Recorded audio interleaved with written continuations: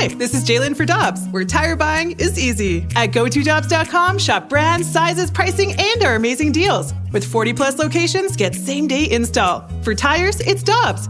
For deals you can use, click on GoToDobbs.com now.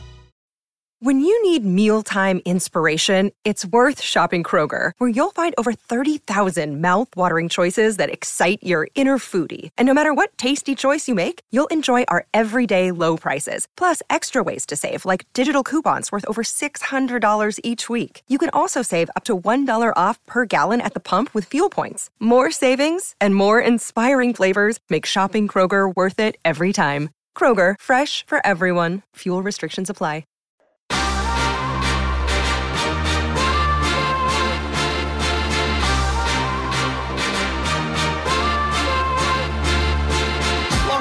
Ferrario and Tanner Hendrickson. I'm Brandon Kiley. It's BK and Ferrario here on 101 ESPN. It's been a while since we've been able to come in on a Monday morning and have a positive discussion about the St. Louis Cardinals, which means it's been a while since we've been able to enjoy our discussions with Katie Woo of The Athletic, but we can do exactly that as the Cardinals have won 6 of their last 7 and sweep the Boston Red Sox over the weekend. Katie, we appreciate the time as always. Hope your travels went well today. How you doing this afternoon?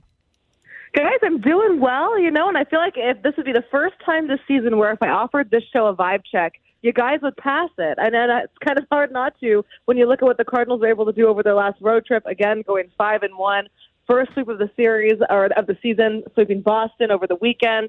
Overall, just collectively better baseball, and I think that's refreshing for all parties, right? Yeah, but if you did a vibe check here, Katie, I think one person would have the positive vibe, and then 2 people would be like, "Nah, there's still a little more to prove." Katie, if you had to guess who the positive vibes are coming from, who would you guess that would be?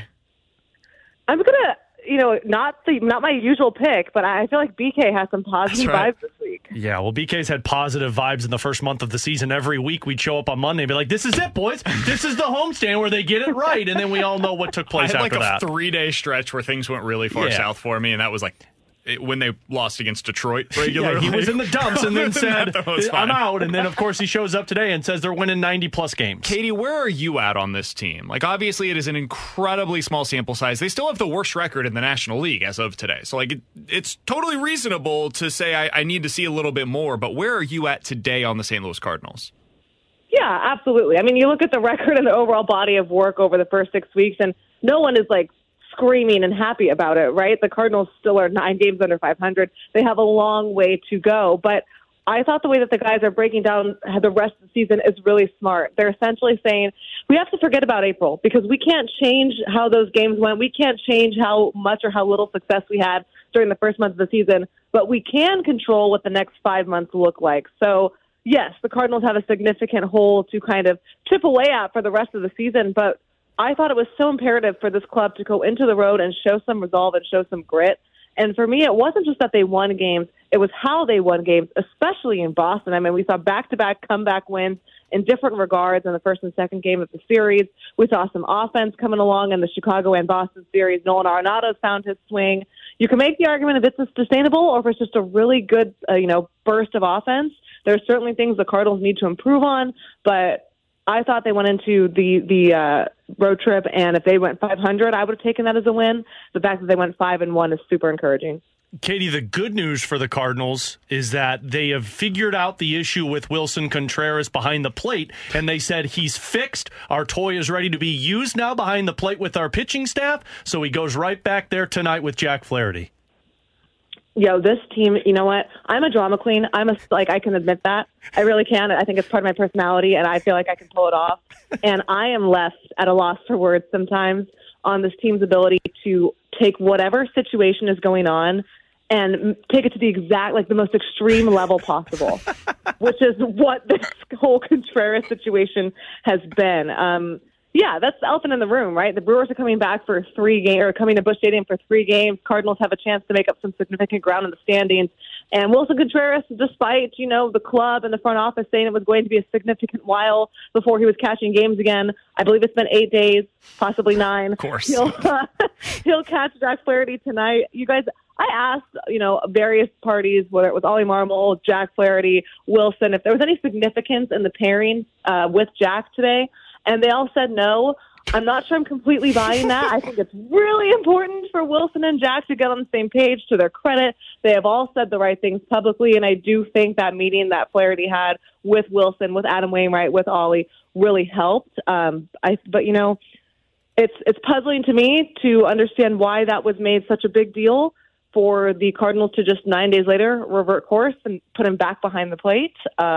We'll see how it goes, right? Katie, here's the part that I don't understand with it. Like, you essentially do what you do, and it starts with Jack Flaherty saying that we don't understand what they're calling with 2 strikes, which is pointing the finger at Wilson Contreras and essentially saying our pitching staff is struggling because of Wilson. You say we're taking him out for a few weeks so that he can get right. Wilson Contreras says yesterday that, you know, the preparation's the same. He's the same guy.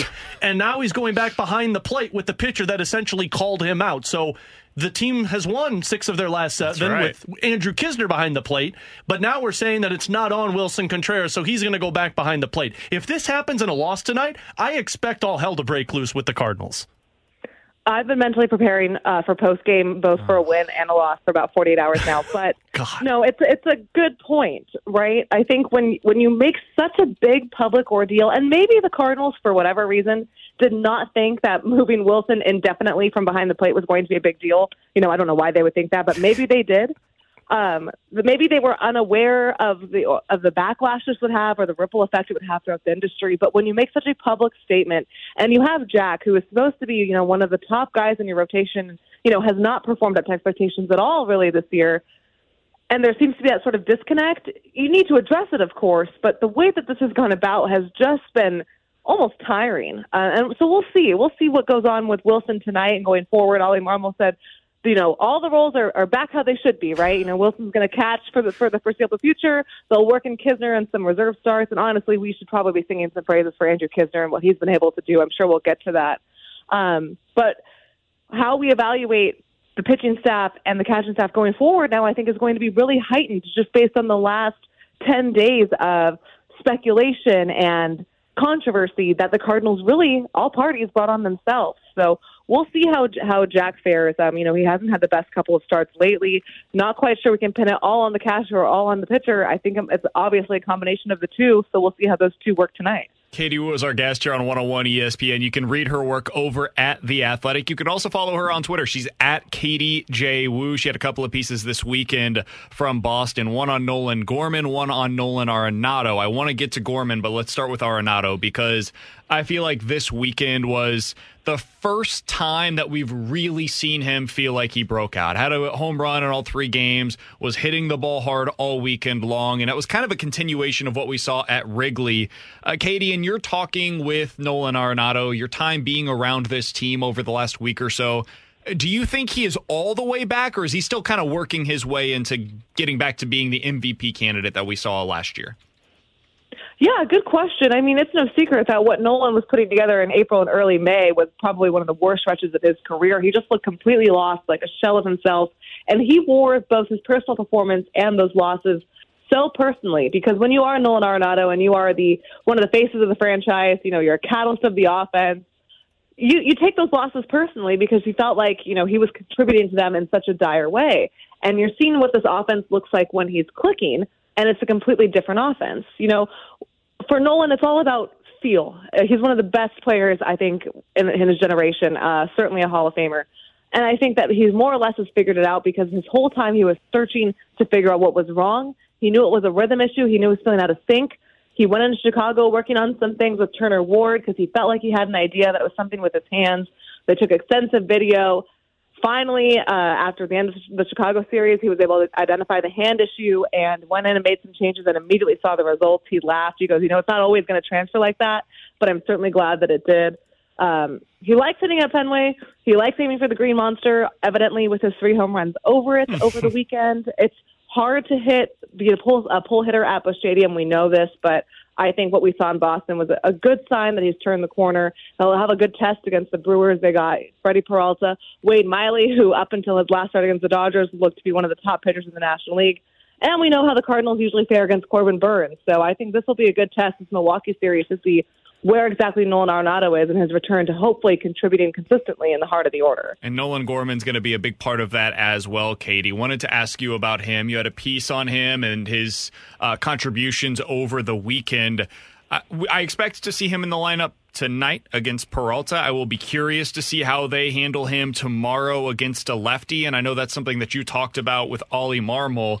This is a guy that's on pace for 36 home runs this year. He very rarely sees the field against left-handed starters, and honestly, I think the positive side of that is what we saw on Friday and Saturday, where he can come in a big spot as a pinch hitter when you need him, and he's able to deliver some big-time blows. Do you think we're going to see him more regularly, though, against left-handed starters in the not-too-distant future, Katie? Yep, great question, great points. And when I asked this question over the weekend, Ollie Marmol couldn't help himself and was totally playful, but he just started busting out laughing and shook his head, and he goes, I knew coming into the series you would be the one to ask this question. I would have bet my house on it, and I like my house. So he's clearly aware of the narrative with Nolan Gorman, and his rationale over the last, 2 weeks or so really made sense on why Gorman isn't seeing a lot of at-bats against left-handed starters. They didn't really have any opportunity for him to do that with their self-inflicted roster jam of putting Contreras in the DH.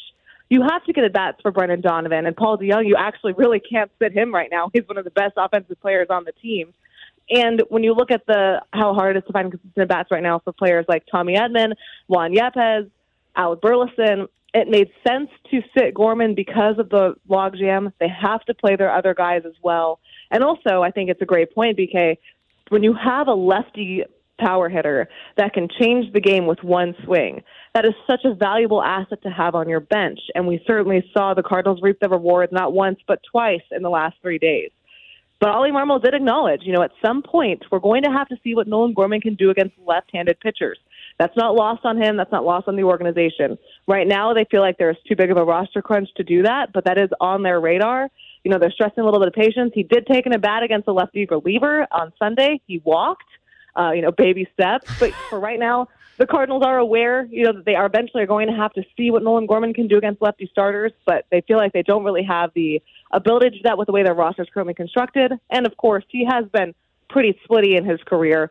You can't make the argument, well, how are they ever going to know if he's going to be splitty forever if they don't give him a shot? I think that's valid. But for right now, I can certainly understand why the Cardinals are playing Nolan Gorman the way that they are. We'll be reading your work, Katie, over on The Athletic as you cover this series, a pivotal series for the Cardinals against the Milwaukee Brewers this week. Jack Flaherty on the mound tonight, and he will be throwing, of course, to Wilson Contreras, who is back behind the plate. Appreciate the time, as always. Thank you so much. We'll talk with you again soon, Katie. You guys, you got it. Thanks for having me. Talk soon.